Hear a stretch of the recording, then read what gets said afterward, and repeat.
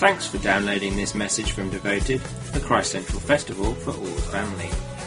Christ Central is part of New Frontiers, and our distinctives are made up of 4 priorities: being friends enjoying God together, building churches empowered by word and spirit, advancing the kingdom transforming the world, and reaching nations making disciples.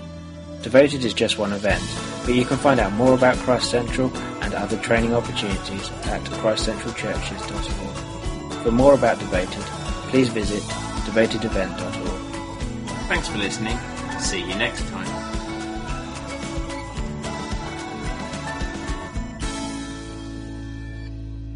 If I could just call you to order, please. Thank you very much. Just introduce myself, first of all. My name's Mike Sprenger. I'm from Hope Church, Harrogate. And it's my great pleasure today just to introduce a really good friend of ours. A friend of mine, anyway. I'm sure a friend of you, too. Friend of us at Devoted, Adrian Holloway, been here many years, as you know, even at North as well, that preceded our time here.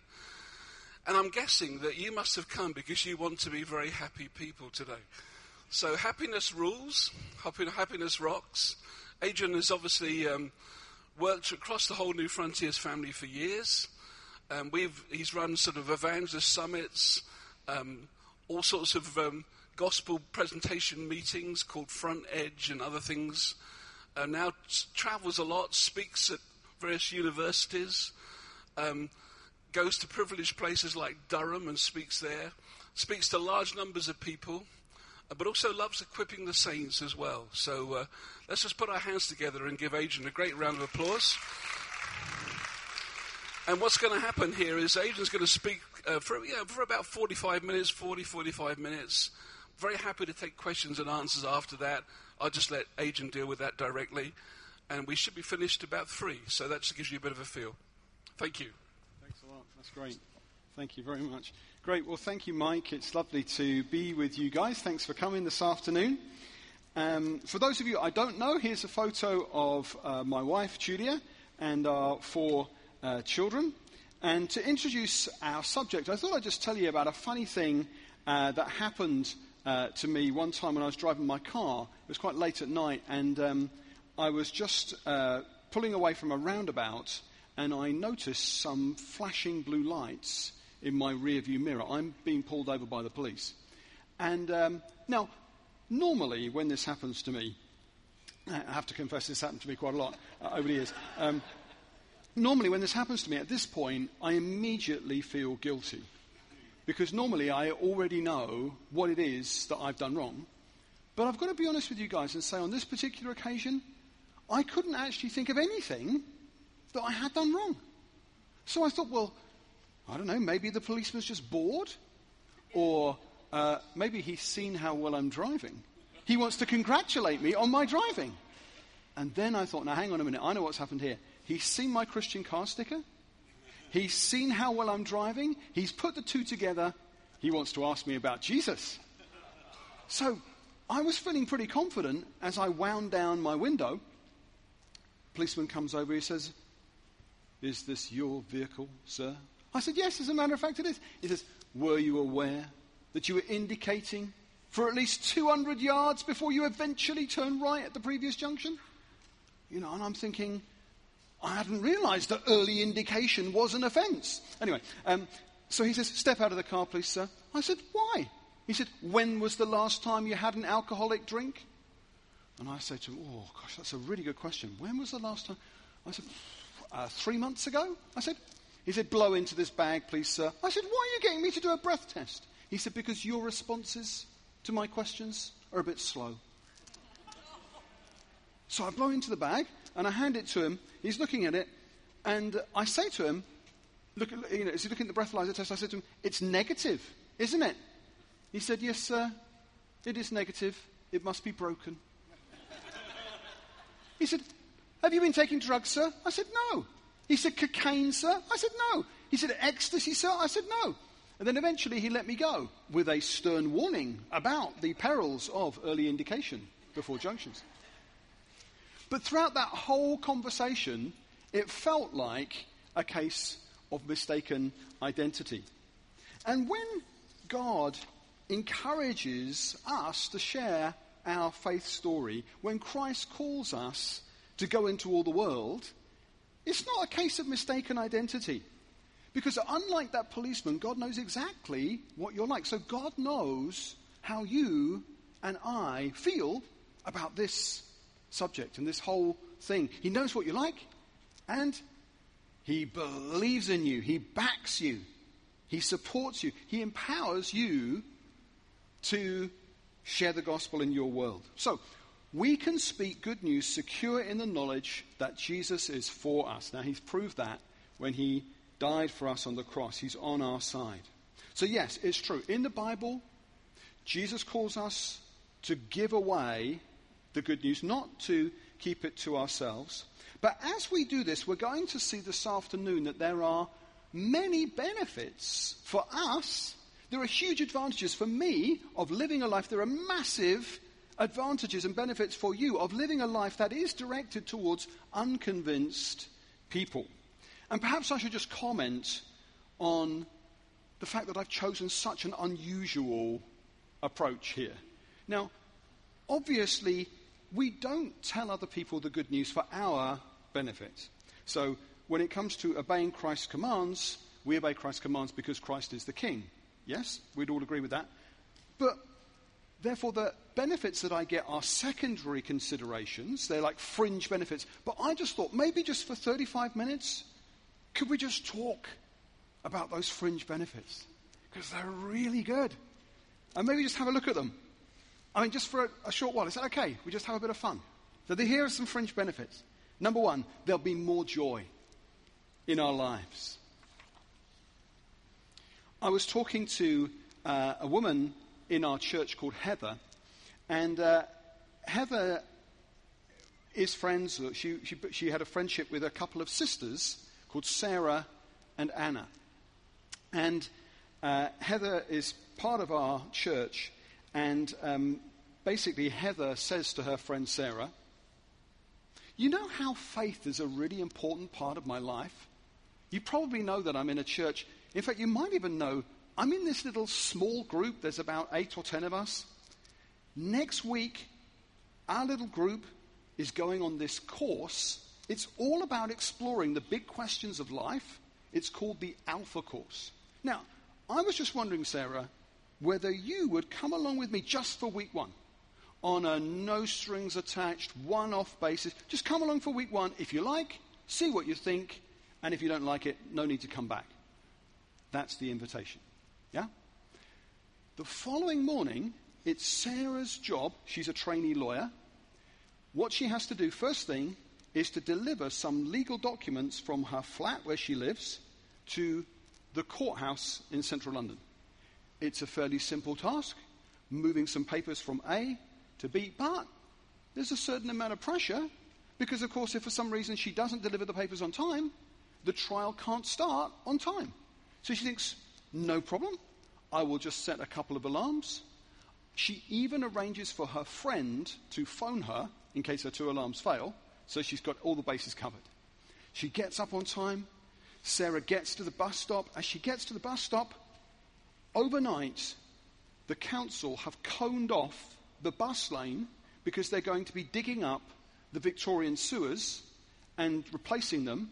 So there are no buses running on the main road. She thinks, don't panic. I've still got loads of time. I will simply walk to the underground train station. So she walks to the underground train station. When she gets to the underground train station, the shutters are closed, and there is a board outside. There's a padlock on the gates. London Underground regrets to inform you that the Northern Line is part suspended. And she doesn't even read the rest of it because immediately she's thinking, don't panic.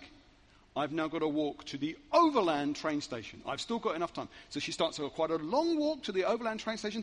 When she gets close to the Overland train station, she can see that people are queuing to get in to the Overland train station. All she can do is join the end of the queue. She just shuffles forward, shuffles down the steps. Eventually, she gets onto the platform. Again, she's at the back of the platform. The trains are coming, and she's queuing to get to the front of the platform. And eventually, by the time she gets to the front of the platform, she looks up at the board to see when the next train is coming. And she's looking at when it's going to leave. And she's beginning to think, I don't think I'm going to be able to get these papers to the courthouse before the trial starts, given when that train's due to leave. And she starts to get a little bit jumpy and nervous. And then she thinks, what would my Christian friend Heather do if Heather was in this situation? She thinks Heather would pray to God. Now, Sarah had never, ever prayed to God as an adult. So she's standing on the front of the platform. She closes her eyes, not out loud. She prays, "Hello, God. It's Sarah." I guess if you're God, you know that. So if you're real, if you're like really real, you're there, then I guess you must know already that I'm in a bit of a pickle here and that I've got to get the papers to the courthouse in order for the trial. And if they aren't there on time, everybody will know that it's me that's messed up and my firm will look bad. And you must know all that. So, God, if you're real, please, could you please help me out? I don't know how you're going to do this, but if you could possibly help me out, I'd be really grateful. Yours sincerely. Thank you very much. Sarah, Amen. And no sooner she finished this prayer, she opens her eyes and she looks at the person who's standing on her right on the platform. And it's the barrister. The barrister who she's supposed to give the papers to at the courthouse. And she's so shocked that she doesn't actually say anything. She just hands the papers over. And of course he thinks this is fantastic. He says, "Oh, thank you so much. What a marvelous service. I'm really very impressed. What a splendid firm. Now I can prepare on the train. This is really very good. I haven't had this before. It's really very, very good. I'm very impressed. Do pass on my compliments to the partners. It's really very good indeed. Thank you so much." So he gets on the train. And Sarah's there thinking, now come on. What are the chances? I mean, come on, what are the chances that the first time I ever pray a prayer as an adult, the one person who's on the planet who could have solved my problem at that moment would just happen to be standing right next to me? Anyway, you won't be surprised to know that Sarah came on week 1 of the Alpha course. And she brought her sister Anna. So Sarah and Anna both came along. That's when I met them. And they came along. They stayed on the course. They came on the Holy Spirit Weekend Away. And at the Holy Spirit Weekend Away, they made a decision to follow Christ. And then subsequent to that, they were both baptized. And actually, subsequent to that, they both got married to 2 young men in our church and are still doing really well following Jesus today.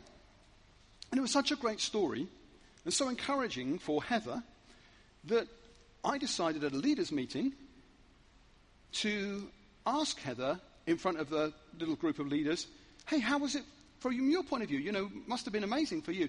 And because it was recorded, I actually wrote down what Heather said when I asked her that question. Heather said this: "The more I prayed for Sarah to know Christ, I found myself thinking about how amazing it would be for Sarah to have eternal life." Heather said, "Praying regularly for Sarah brought the wonder of my own salvation front and center in a new way." Heather said, "Focusing on lost people has reminded me that all my own problems are in the context of me being guaranteed certain of a place in heaven." Heather said, "I've found it hard to stay offended and stay upset about things when I'm continually having my mind flooded with the fact I'm going to be spending most of my time in heaven. Thinking evangelistically," she said, "has built a mountain of gratitude in my mind for my own salvation." She said, "It's hard for the seeds of bitterness and disappointment to take root in a thankful heart." Colossians 1:27 says that Christ in you is the hope of glory. And this is an exciting, empowering verse because it shows how much God is with you. How you and Christ are now part of the same team. Can you see how important you are? Can you see how valuable you are? So you are the kingdom of God. When your alarm goes off on a normal day, when you hit the shower, Christ in you is up. And the kingdom of darkness is not happy Because the devil will be delighted if there were no Christians in education, and no Christians working in healthcare, and no Christians working in the media, and no Christians in business, and no Christians in local government. The devil will be delighted if all Christians lived in cozy Christian ghettos. Why would the devil be delighted? Because the devil knows that in John chapter 17, Jesus didn't pray, "Oh, Father, please take the nice Christians out of the nasty world." No, the devil knows that in John 17, Jesus prayed, "Father, keep the Christians in the world." So you are the kingdom of God. Wherever you go, God goes. Wherever you are working, God is working. When you enter your workplace next week, Christ in you arrives. Jesus is going to work in your town, in your city next week through you. That's the first benefit.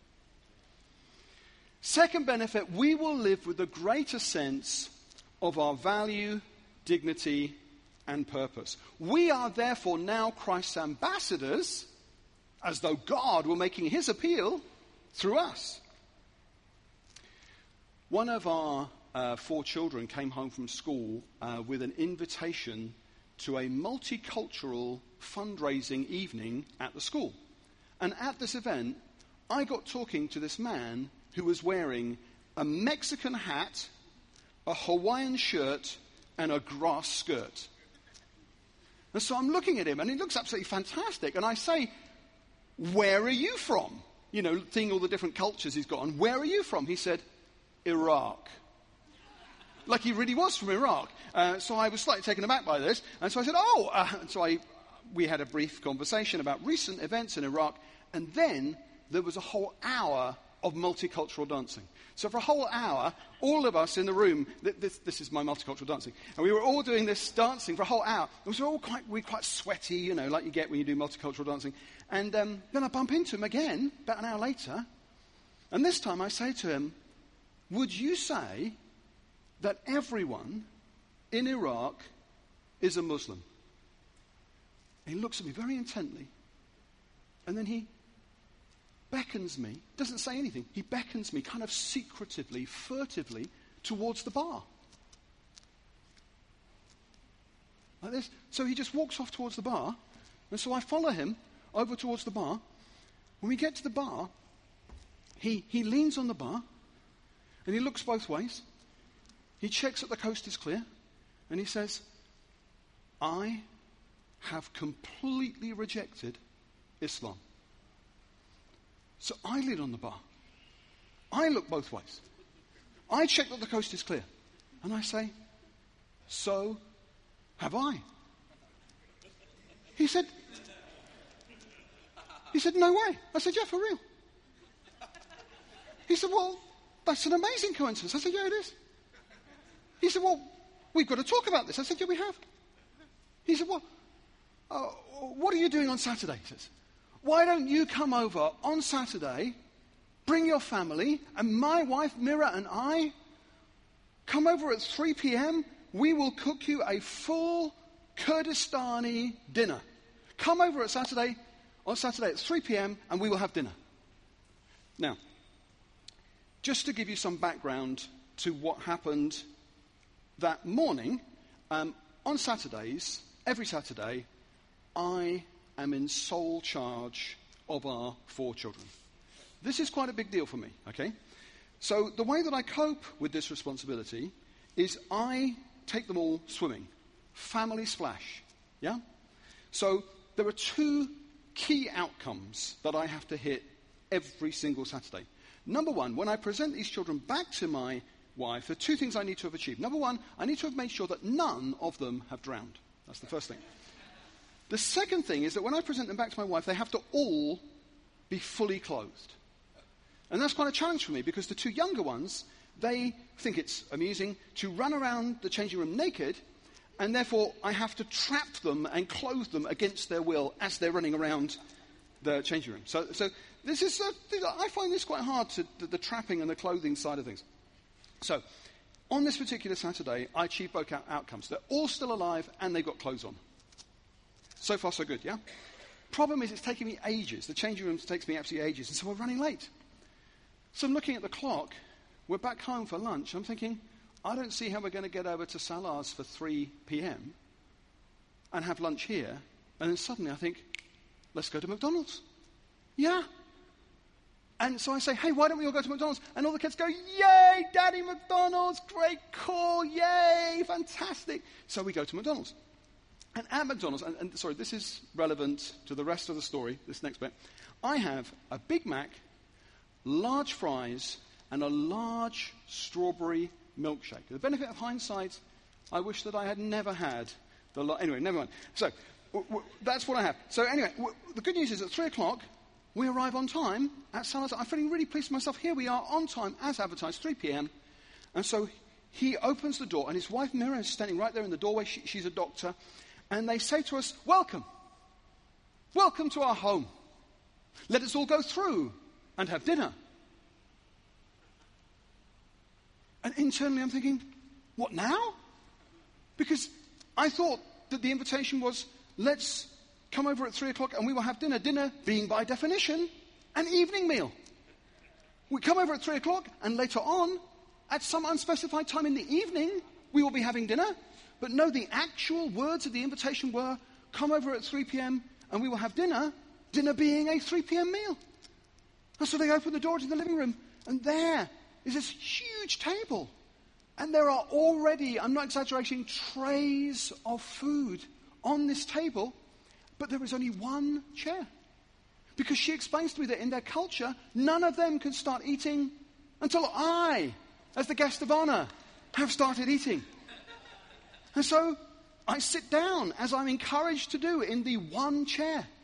And she's bringing in all these trays, dishes from different regional parts of Kurdistan are coming in. It's all, the whole national product of Kurdistan is coming in. I mean, she must have spent all week cooking all this food. And so there's a massive table, and I'm sitting there, and I feel in this chair, I feel a bit like a king. All this food in front of me, various women standing around, and I'm there in my throne. But then I think, oh no, I think of Ronald McDonald. I am already full of Ronald McDonald. And then I'm looking at all this food, and they're waiting for you to start eating, and I think of that verse in the Bible that says, eat whatever is set before you. And I think back to my early days as a young Christian when I promised that I would obey every command in the gospel. Well, I can tell you at the end of this meal, I have never felt so bloated in all my life. I mean, I can actually feel myself expanding in Salah's flat. I'm almost spherical by the end of this meal as I'm there. And I'm sort of passing in and out of consciousness, rolling around. Now, actually, Salah is saying something really quite important. While I'm in this kind of inebriated state, Salah is describing a profound intellectual rejection of Islam that he's gone through. And he is complaining to me that he hasn't got another worldview to put in its place. So, for example, his 7-year-old daughter Lara has come back from school and said, Daddy, what am I? And he says, Lara, what do you mean? What sort of question's that? Daddy, what am I? She said, well, I'm not a Muslim. You told me that. We're not Christians. You told me that. So what am I? So Salah is searching for a way of thinking about life that he can understand and make sense of the world and communicate to his daughter. We're having this amazing conversation. And then we get up to leave. I mean, it's actually quite hard for me to get up to leave.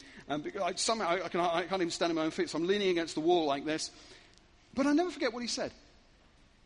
As we're there in the hallway saying goodbye, and Salah says, we want to be with you. We want you to be our friends. And I felt honored. I felt privileged to be in Salah's flat. All I did was I agreed to go to the school multicultural fundraising evening.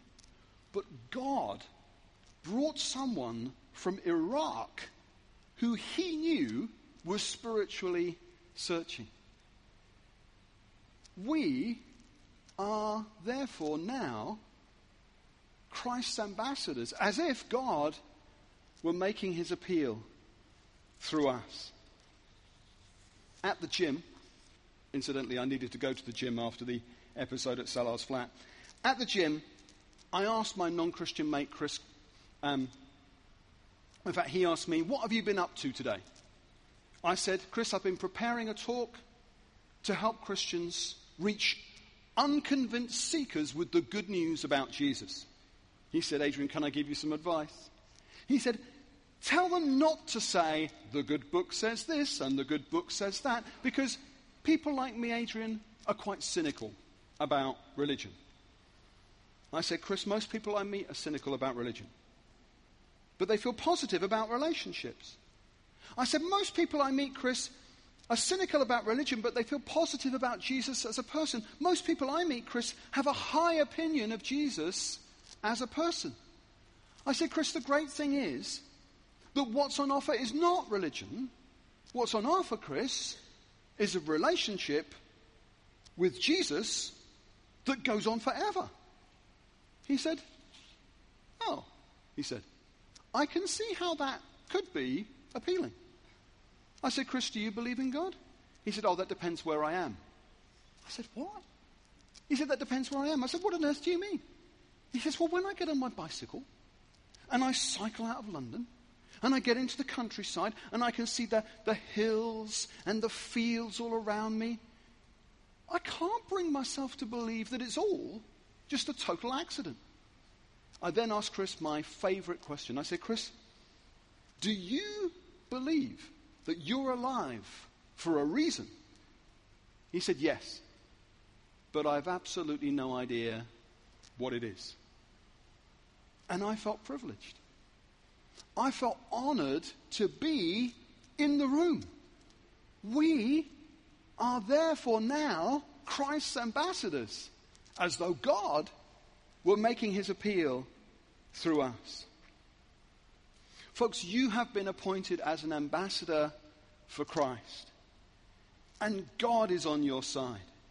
And as we take up our new role, we'll be amazed to see how all the resources of heaven have been placed at our disposal. And we're promised that when we speak on his behalf, God is going to back us up. And we'll be amazed to see how much the Holy Spirit will help us. Okay, third benefit, we'll see ourselves making a difference. Now, you love this. You absolutely love it when God, the real God who really exists, comes into somebody's life through you. You love that. What a thrilling idea. God comes into somebody else's life through you. And it's as we go that Jesus says, I'll be with you always, even to the end of the age. Jesus said, I haven't come for the righteous, but for sinners. Jesus said, look, it's not the healthy who need a doctor. It's the sick. Christ Jesus, the Apostle Paul says, came into the world to save sinners. And Jesus said of himself, I have come to seek and to save the lost. So we need to remember that Jesus did make a conscious decision to hang out with unbelieving people. See, his reputation was, oh yeah, we've all heard of Jesus of Nazareth. Oh yeah, we've all heard of him. He's a glutton. He's a wine bibber. Yeah, he's a friend of tax collectors and sinners. That's what they said, because Jesus made a habit of spending time deliberately with irreligious people. So as soon as we even start praying for that skeptical person, we're pointing ourselves in the direction that Jesus pointed himself. We're lining ourselves up with the mission that Jesus lined himself up with. And so we need to see that when we prioritize unconvinced people, all the resources of heaven swing in behind us, and God is there cheering us on. It's just as clear when Jesus says to his followers in John 20:21, as the Father has sent me, I'm sending you. Now, I find that most Christians have no problem believing that the Father sent the Son. I mean, it's a fairly straightforward thing to believe after you become a Christian that God the Father sent Jesus the Son. But what is a delicious, sumptuous, marvelous thought is to think that in the same way that the Father sent the Son, Jesus is now sending you. Jesus says as much when we overhear him praying for you. Jesus prays to the Father for you. John 17:18, Jesus says, as you have sent me into the world, I have sent them into the world. In the same way and to the same extent, Jesus sends you into your friendship circle, whether it be at work or your family or whatever your connection is to your neighbors, whoever it is that you know who doesn't know Christ. As much as the Father was with Jesus, that's the bit we're really clear on, the Bible says Jesus is now sending us and the Father is with us. Fourth benefit. You'll become a stronger person with a fuller understanding of Christ. Philemon verse 6 says that it's through sharing our faith that we increasingly become aware of how great our inheritance in Christ really is.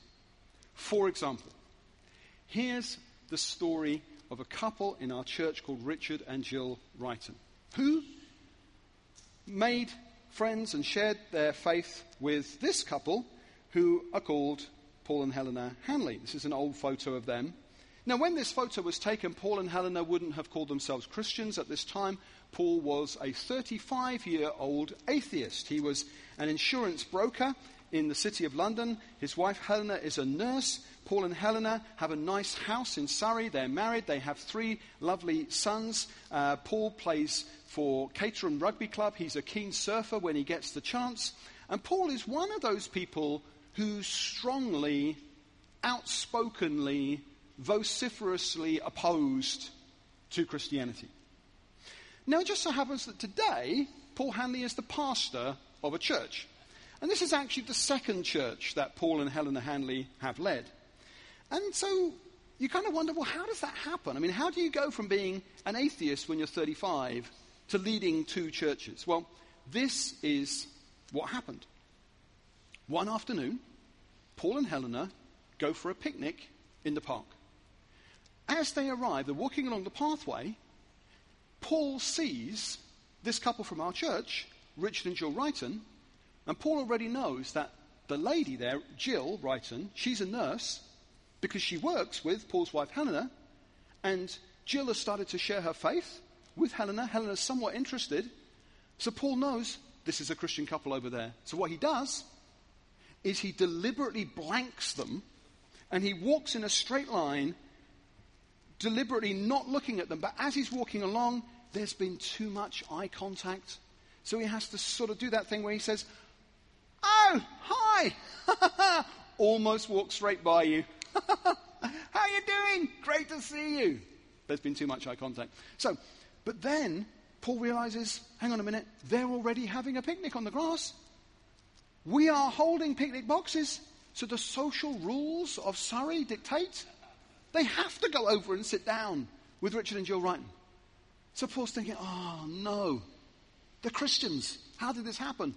So Paul thinks, okay, I can see what's going to happen here. Any minute now, my wife's going to ask something to this Christian couple about God or church or whatever the Christians talk about.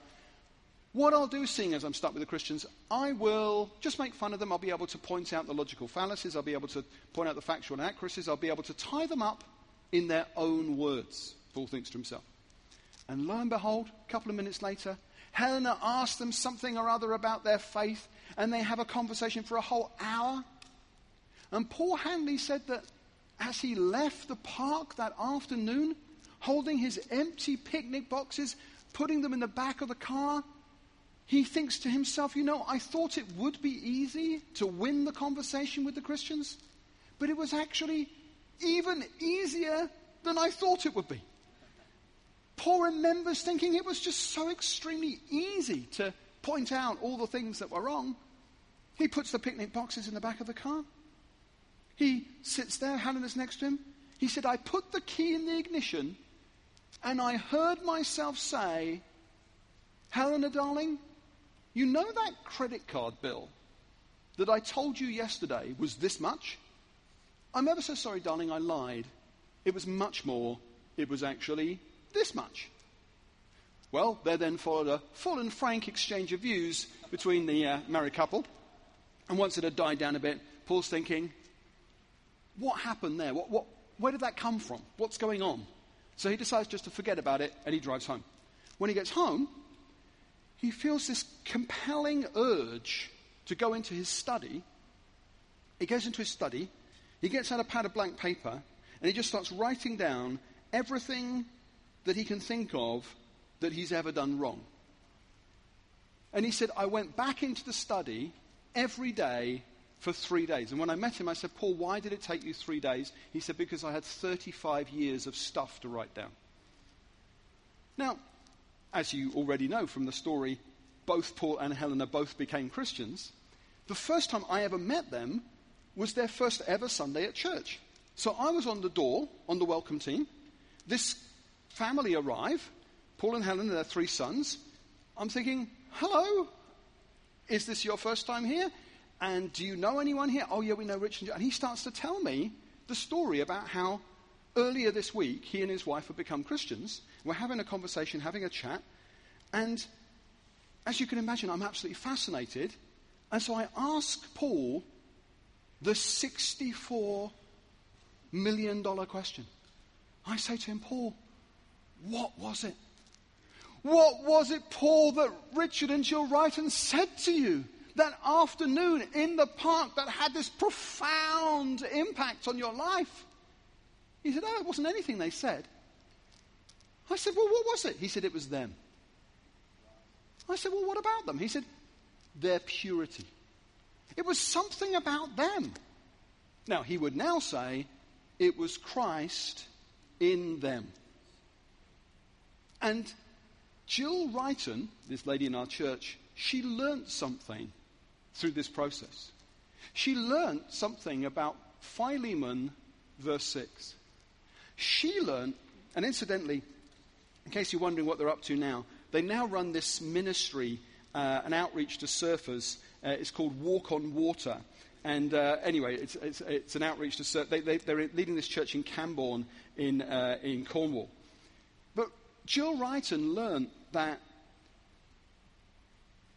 as you share your faith with a colleague at work, who's also a nurse, what can happen is that God uses that connection to awaken or create within that lady's husband a desire to be pure that wasn't there before.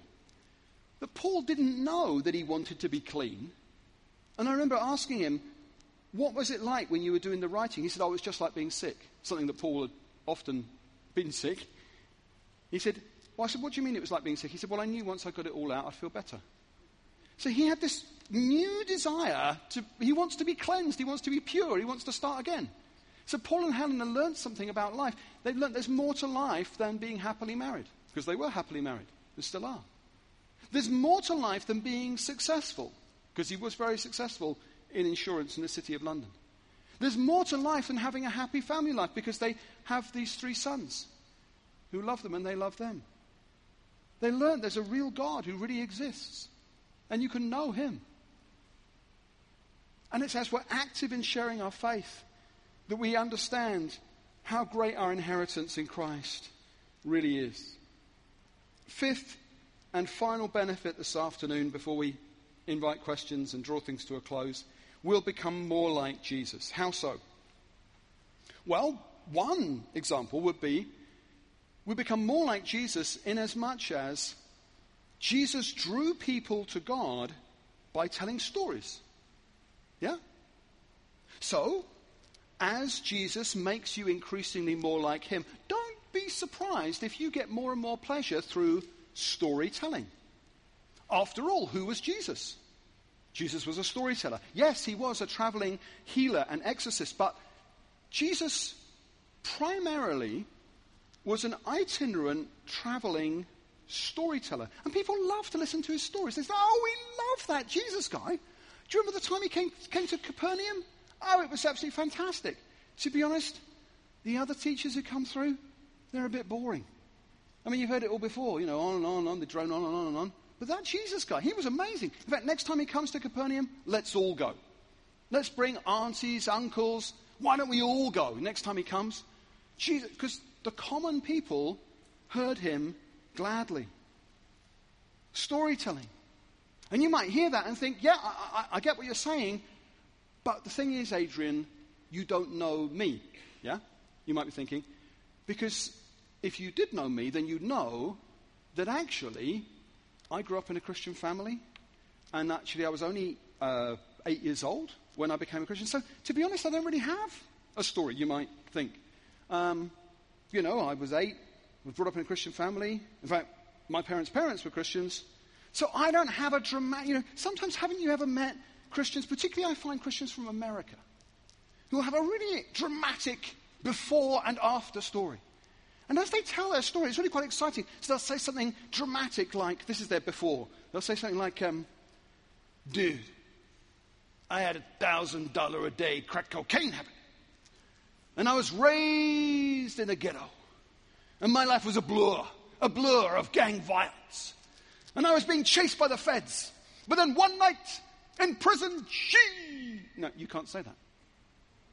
You can't say that because the truth is that before you became a Christian, you were 7 years old attending a Church of England primary school in Guildford. Now, when I think about this, I think about my wife Julia, who, incidentally, she is the most effective personal evangelist I know. So my wife Julia has led more of her friends to Christ than anyone else I know or have ever met. Yet Julia grew up in a wonderful, loving Christian home. She, of all people, could say, well, I don't really have a testimony. So what does she do? Does she make one up? Does she say, yeah, I was abandoned by my parents at birth. And I was raised by a pack of wolves. And it was when I was first running with the wolves, that's when I first learned to hunt and kill with my bare hands. And it was around that time that I first discovered voodoo. Does she say that? No. The truth is that Julia didn't grow up in the Bronx. She never saw action in Vietnam. No, before Julia came to Christ, she attended Croydon High School for Girls. And about the most rebellious thing that my wife has ever done was once when she handed in her Latin homework late. So what is her 45-second faith story? Well, this is what she says. In fact, she's been telling this story now for 20 years. She says, as a child, I worried a lot, even though I had nothing to worry about. Like many people, I was a born worrier. My parents brought me up to believe the Bible, and I became a Christian at age 12, and I was baptized at age 13. But when I was 17 years old, I got glandular fever. I missed a lot of school, and I could have got really worried. But I felt God's presence, and I learned not to get worried about things. I had this amazing sense of peace. I went to university. I could easily have turned my back on Jesus, but I found that I didn't want to. God had done something real in my life. I was a born worrier, but God gave me peace. That's what she says. And one day there will be so many people in heaven that the Bible says no one will be able to count them because there'll be so many. Revelation 7:9. There will have been a church in every language group and every people group and every ethnic group that is capable of evangelizing that tribe or nation or language group. And there will be at least one person in heaven from every single ethnic group, every language group, every tribe around the throne of God in heaven. And you and I, we get to take part in making that happen. I mean, it really will happen. And we get to be part of that. We get to be part of that journey. We get to be part of the most glorious adventure, the most thrilling thing that will ever happen in the future history of this world. The greatest marriage that there will ever be. We get to be part of that. And we get to enjoy the adventure. Thank you very much for listening to me. That is all I have to say. Thank you very much.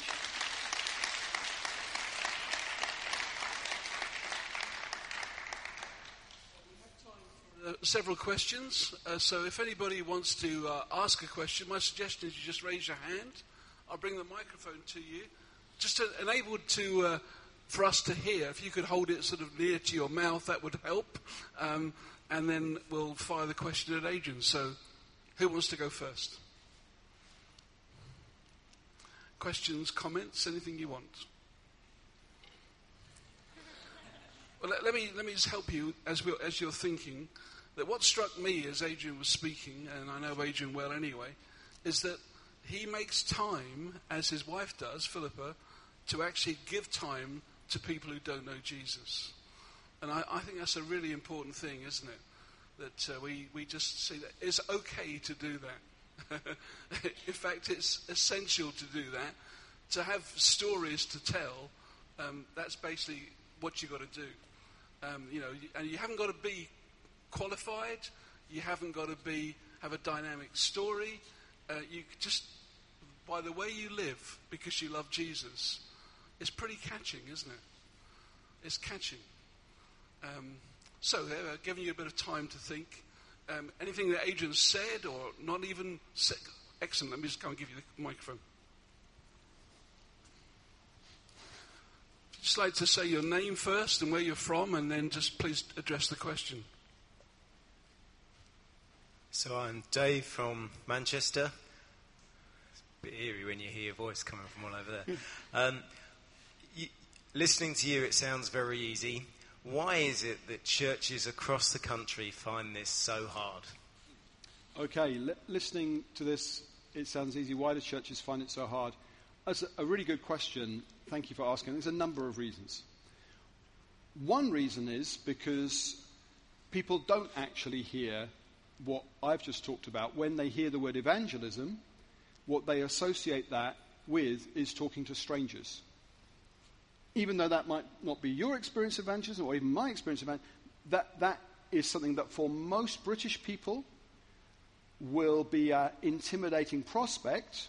You and I would probably agree that when you're actually doing it can be quite exciting, but the bit before you do it is so scary, it puts people off. So that's one reason.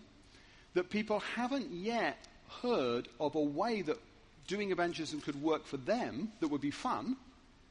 So you might be wondering, why choose to talk about how to be happy? Partly to solve the question you're raising, which is a lot of people think it's scary, whereas I found this is actually a way that you can enjoy life more. Seeing as you've signed up for Christianity, why not cash in on the benefits? And Jesus' whole mission is, come follow me, I'll make you a fisher of men. So Jesus obviously thinks it's a good thing. He thinks it's a good thing because you become more like God, because God is fishing men. So that would be one reason. Another reason would be that, in my opinion, people have a wrong theological understanding of what success in evangelism is. So I'm not motivated, particularly, to do things where I think I'm a failure at that thing. Like if you asked me to retake French O-level, that would be a really bad, demotivating thing, because I found that really, really hard. And so for some people, evangelism is a bit like the subject you found hardest at school. It's like going up to some Christian and saying, pray more. It's something they find really hard. And the reason why I think they have a bad theological understanding is because they think that success in evangelism is when people become Christians. And they don't think that the sowing side of things, which Jesus talked a lot about sowing and reaping, where you help somebody get a little bit closer, they don't think that counts as success in evangelism. So if you think that you're a failure, let's say I've been a Christian for 13 years, I haven't led any of my friends to Christ, I'm no good at evangelism, I'm likely to focus on something else that actually maybe somebody says thanks very much. Even if it's putting out the chairs on a Sunday or playing in the worship band, there's all kinds of things within the life of the church where at least somebody shows some appreciation. I think, oh, that's where my gifting is. Oh, I did try evangelism, but I'm 20 years down the road, still nobody's become a Christian, so that isn't obviously my gifting. So partly it's a theological misunderstanding. Jesus was really positive about sowing. He tells parables about like the growing seed. It's not that the seed suddenly appears out of nowhere. Jesus teaches there's a process. When Jesus meets the woman at the well in John 4, and she gives her life to Christ, and they reflect upon the success, Jesus says, thus the saying, one sows and another reaps is true. When he arrives at the well, the woman already believes in God. She already believes the Bible. She's already expecting the Messiah to come. She says to Jesus that when the Messiah comes, he will explain everything to us. So she's waiting for the Messiah. Somebody else told her all this stuff about God and the Bible and Jesus and the Messiah. John the Baptist and the prophets over the centuries have sown the word of God into Samaria. Jesus and his team do the reaping. So we need to teach about evangelism in a way that helps people see that they're a success even in helping people get closer to faith in Christ. And then finally, and I'm going to be brief about this because I majored on this in a different seminar yesterday, church leaders need to work hard to find a strategy that works for their church. Because if you and I are in a church where we're regularly seeing people come to faith in Christ, that makes the whole thing seem much more real and exciting. If you're hearing the same thing from the lead elder as you're hearing from the person in the baptism pool giving their testimony, they're telling the same story. When there's 2 people in your small group who've become Christians in the last 4 months, the whole momentum grows, and there are churches like that. And I've experienced that for myself. And everybody wants to get in the game, because this is the fun bit. I mean, the prayer meeting is good. The prophesying, the praying, yeah, it's good. The music's good. But the really fun stuff is people's lives changing. And the fact that these 2 people, we used to pray for them, and look, now they're here. Or Steve Heard in the front row told a story yesterday about somebody he used to pray for who's now on site. Someone who used to be like someone they would pray would become a Christian is now a delegate here. That's exciting. So when you get the momentum, then everybody thinks, oh, yeah, everybody wants to get in the game. So you need to find something that different evangelistic styles fit different people. Finding, helping, coaching, mentoring people to find a way of doing this that works for them, that fits with their temperament, that fits with their personality type. I hope some of those things are helpful. There's some at the back there, Mike, at the very back. What do you do when you're used to doing it all the time, Adrian, and then it seems to go flat, and it affects you emotionally that you can't keep doing it because you feel like you've done it for so long and you're getting people in. We started church 2 years ago with 4 of us. It's up to 38 people, but the last 6 months there's been nobody coming through the door. It flattens me because I want to be seeing people coming to God. I want to be out there doing it. What do you do to recharge your batteries on that? Okay, so the question, I didn't catch all of it, but I think it's basically how do you sustain your own personal motivation. And this gentleman was saying that when his church started, they had 4 people, and now you've got 38, but you've had 6 months where you haven't added any more people. Well, first of all, I think it's amazing that you've gone from 4 to 38. I think that's brilliant. I'm sure everybody else is thinking the same thing. Hey, I'd be happy to be in his shoes, yeah. So that's fantastic. So, I mean, first of all, I would encourage you that if it really is true what Jesus says about sowing and reaping, then what about all those people who were miles away from God, who haven't yet become Christians and haven't joined your church, but they're closer than they were? What about the people that you've made friends with? Yeah, they haven't become Christians, but the fact is they've now got a Christian next-door neighbor. Personally, right now, one couple on one side of me, their Christian family, the other side are on a journey. You know, if we weren't living there, if we weren't had our kids in the schools that our kids are in, if we hadn't moved where we live, these people might not have a born-again Christian in their life. So there are people who are coming closer to faith in Christ. I told you a minute ago that my wife Julia is the most effective personal evangelist I know. Of her friends who came to Christ, the most recent one took 20 years. And without going into all the details, it was only after she'd experienced a personal tragedy in her life that she suddenly became really open spiritually. So people are on a journey in. Now, just because it's a bit like being a farmer and being frustrated that it's not yet harvest time, but actually the crops are growing. And if you're sowing seed, that's what God's called you to do. God has called you to be faithful, not successful. And I would say, go and meditate on the parable of the growing seed and see if God speaks to you. And you'll come away feeling encouraged, I suspect. But it's a great question. Should we have 1 or 2 more? 1 more? Yeah. Yeah, my name's Andrew from Stockport Family Church in Manchester. You heard me yesterday. We've got quite a few friends who are successful and wealthy,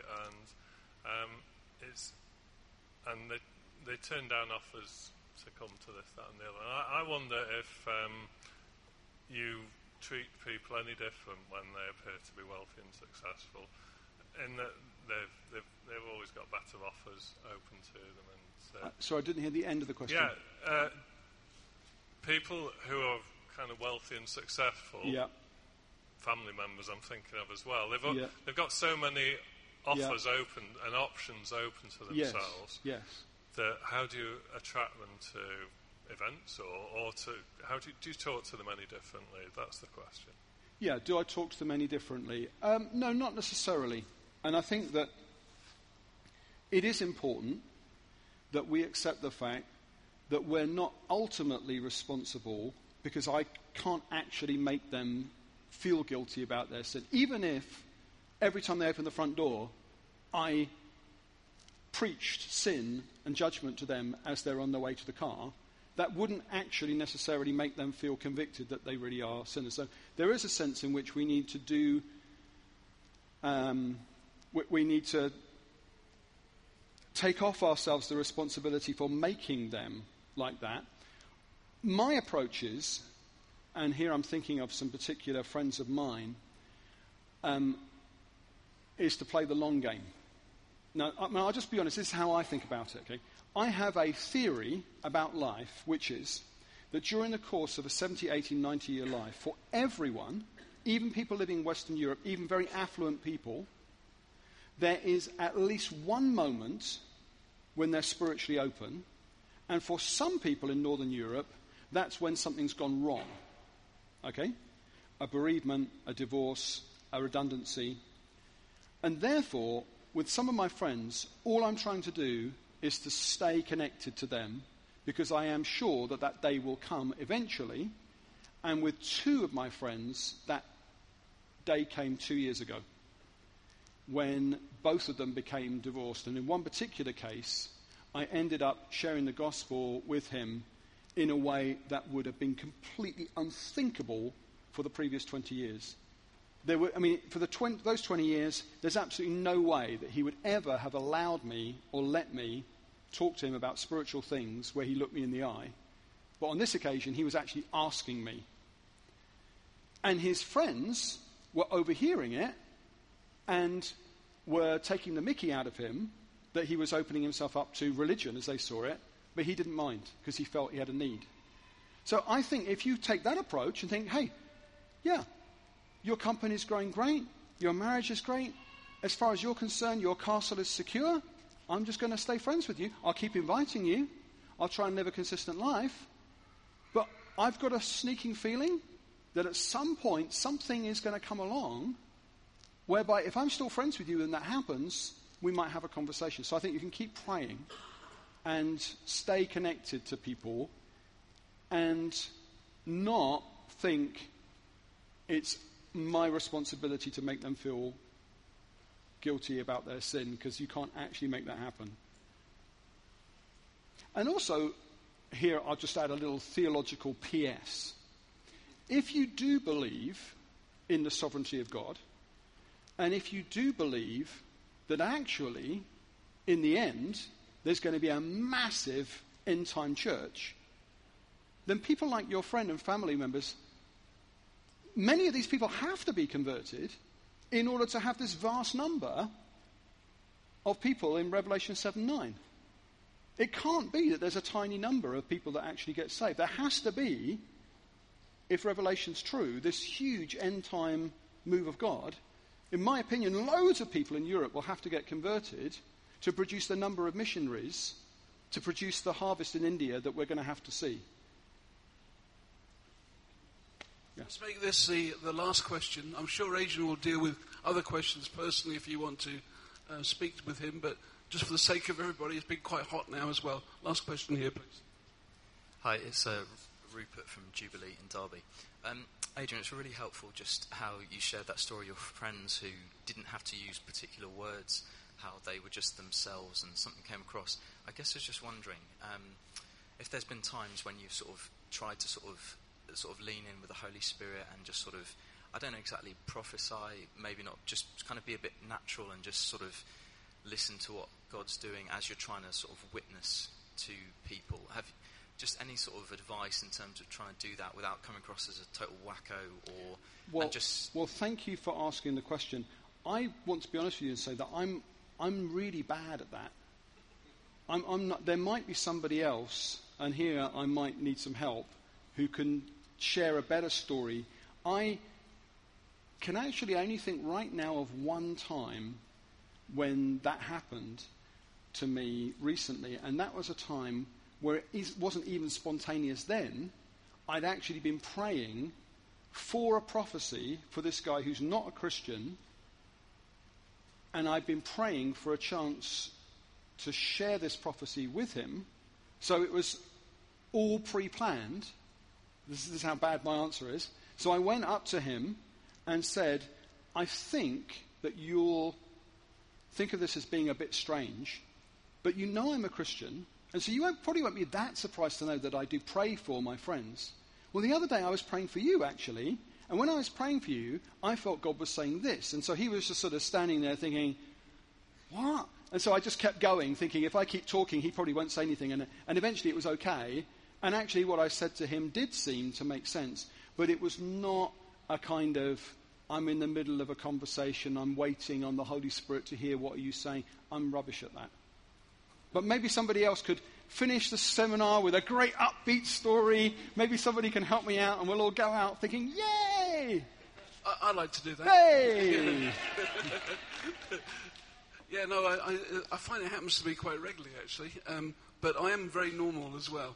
I think the answer to me is that God wants to speak to us all the time. And that, but he wants us to be normal as well. So just one instance, it happened to me in a hotel room. I'm just sitting there waiting for somebody to come along to pick me up. And I felt God speak to me and say, you need to go and say this to this person over there. And so this person over there was sitting right next to the gents' toilet. So I thought, I'll walk towards the gents' toilet. And then I found myself going into the gents' toilet and ducking it completely. And I came out, and God spoke to me again and said, you need to do it. And because that's the hardest thing, isn't it? So I went up to him, and this particular thing, which I felt God say, was quite dramatic, really, as well. It wasn't, it was going to be either right immediately or completely wrong immediately. And so I just shared this with this person, and they said, that's strange. That's exactly why we're here. We're here on the Isle of Man visiting my sick relative, and yes, the word death is right on my mind at the moment. How did you know that? And we just sat down. I love to say I led this person to Christ, but that didn't happen then. But what happened is that God grabbed their attention, and it enabled me to say a fair amount about Jesus, actually, and that also saying to them that here's a way you can follow this up as well. So I'm sure there's many, many other stories here. Let me just say thank you so much for coming. I know Steve and Terry and I would say, and others too here, that this is so important for our churches, isn't it? God wants to fill us with the Spirit to give us opportunities to just live our lives out in front of people. And on many, many occasions, affect them in deep ways. And sometimes we'll have opportunities of just sharing words about Jesus, because that's got to come in the end that will change their lives dramatically. And, whether it's working with affluent people or very poor people, everybody needs Jesus, don't they, basically? And God loves the world, and we know that much. So, he sent Jesus to die, you know that. And I think what struck me, is my final thought here about Devoted, is I personally gone to, had a real difficult choice, where should I go in the mornings, but I've gone to listen to Alan Rose. And I think we need to be wowed by the move of the Spirit. But we also need to be wowed by the Word of God. And I find my challenge is to have that in equal balance. I don't want to just become a wild, wacky Christian. I'm up for that. I want to be filled with the Spirit. I've known moments recently just said that's happened incredibly. But I also want to be full of God's Word. And I want to be wowed by the Jesus that's presented in God's world. And I want to be fully available, like I'm sure you do. That's why you're here this afternoon, to take this amazing message, isn't it, and live it out in front of people and share it with as many who are willing to listen. And I want to have people, friends, who aren't coming to the church. I want to have friends in my life and in my wife's life and in our home who live in our neighbourhood who don't go to church. And I trust that's your challenge as well. So thanks so much for coming. Can we just thank Adrian once more for his time and effort? Thank you so much, Adrian. If you want to talk to Adrian personally, feel free to do that. I'm sure he's just here to answer any more questions for you. Thank you so much.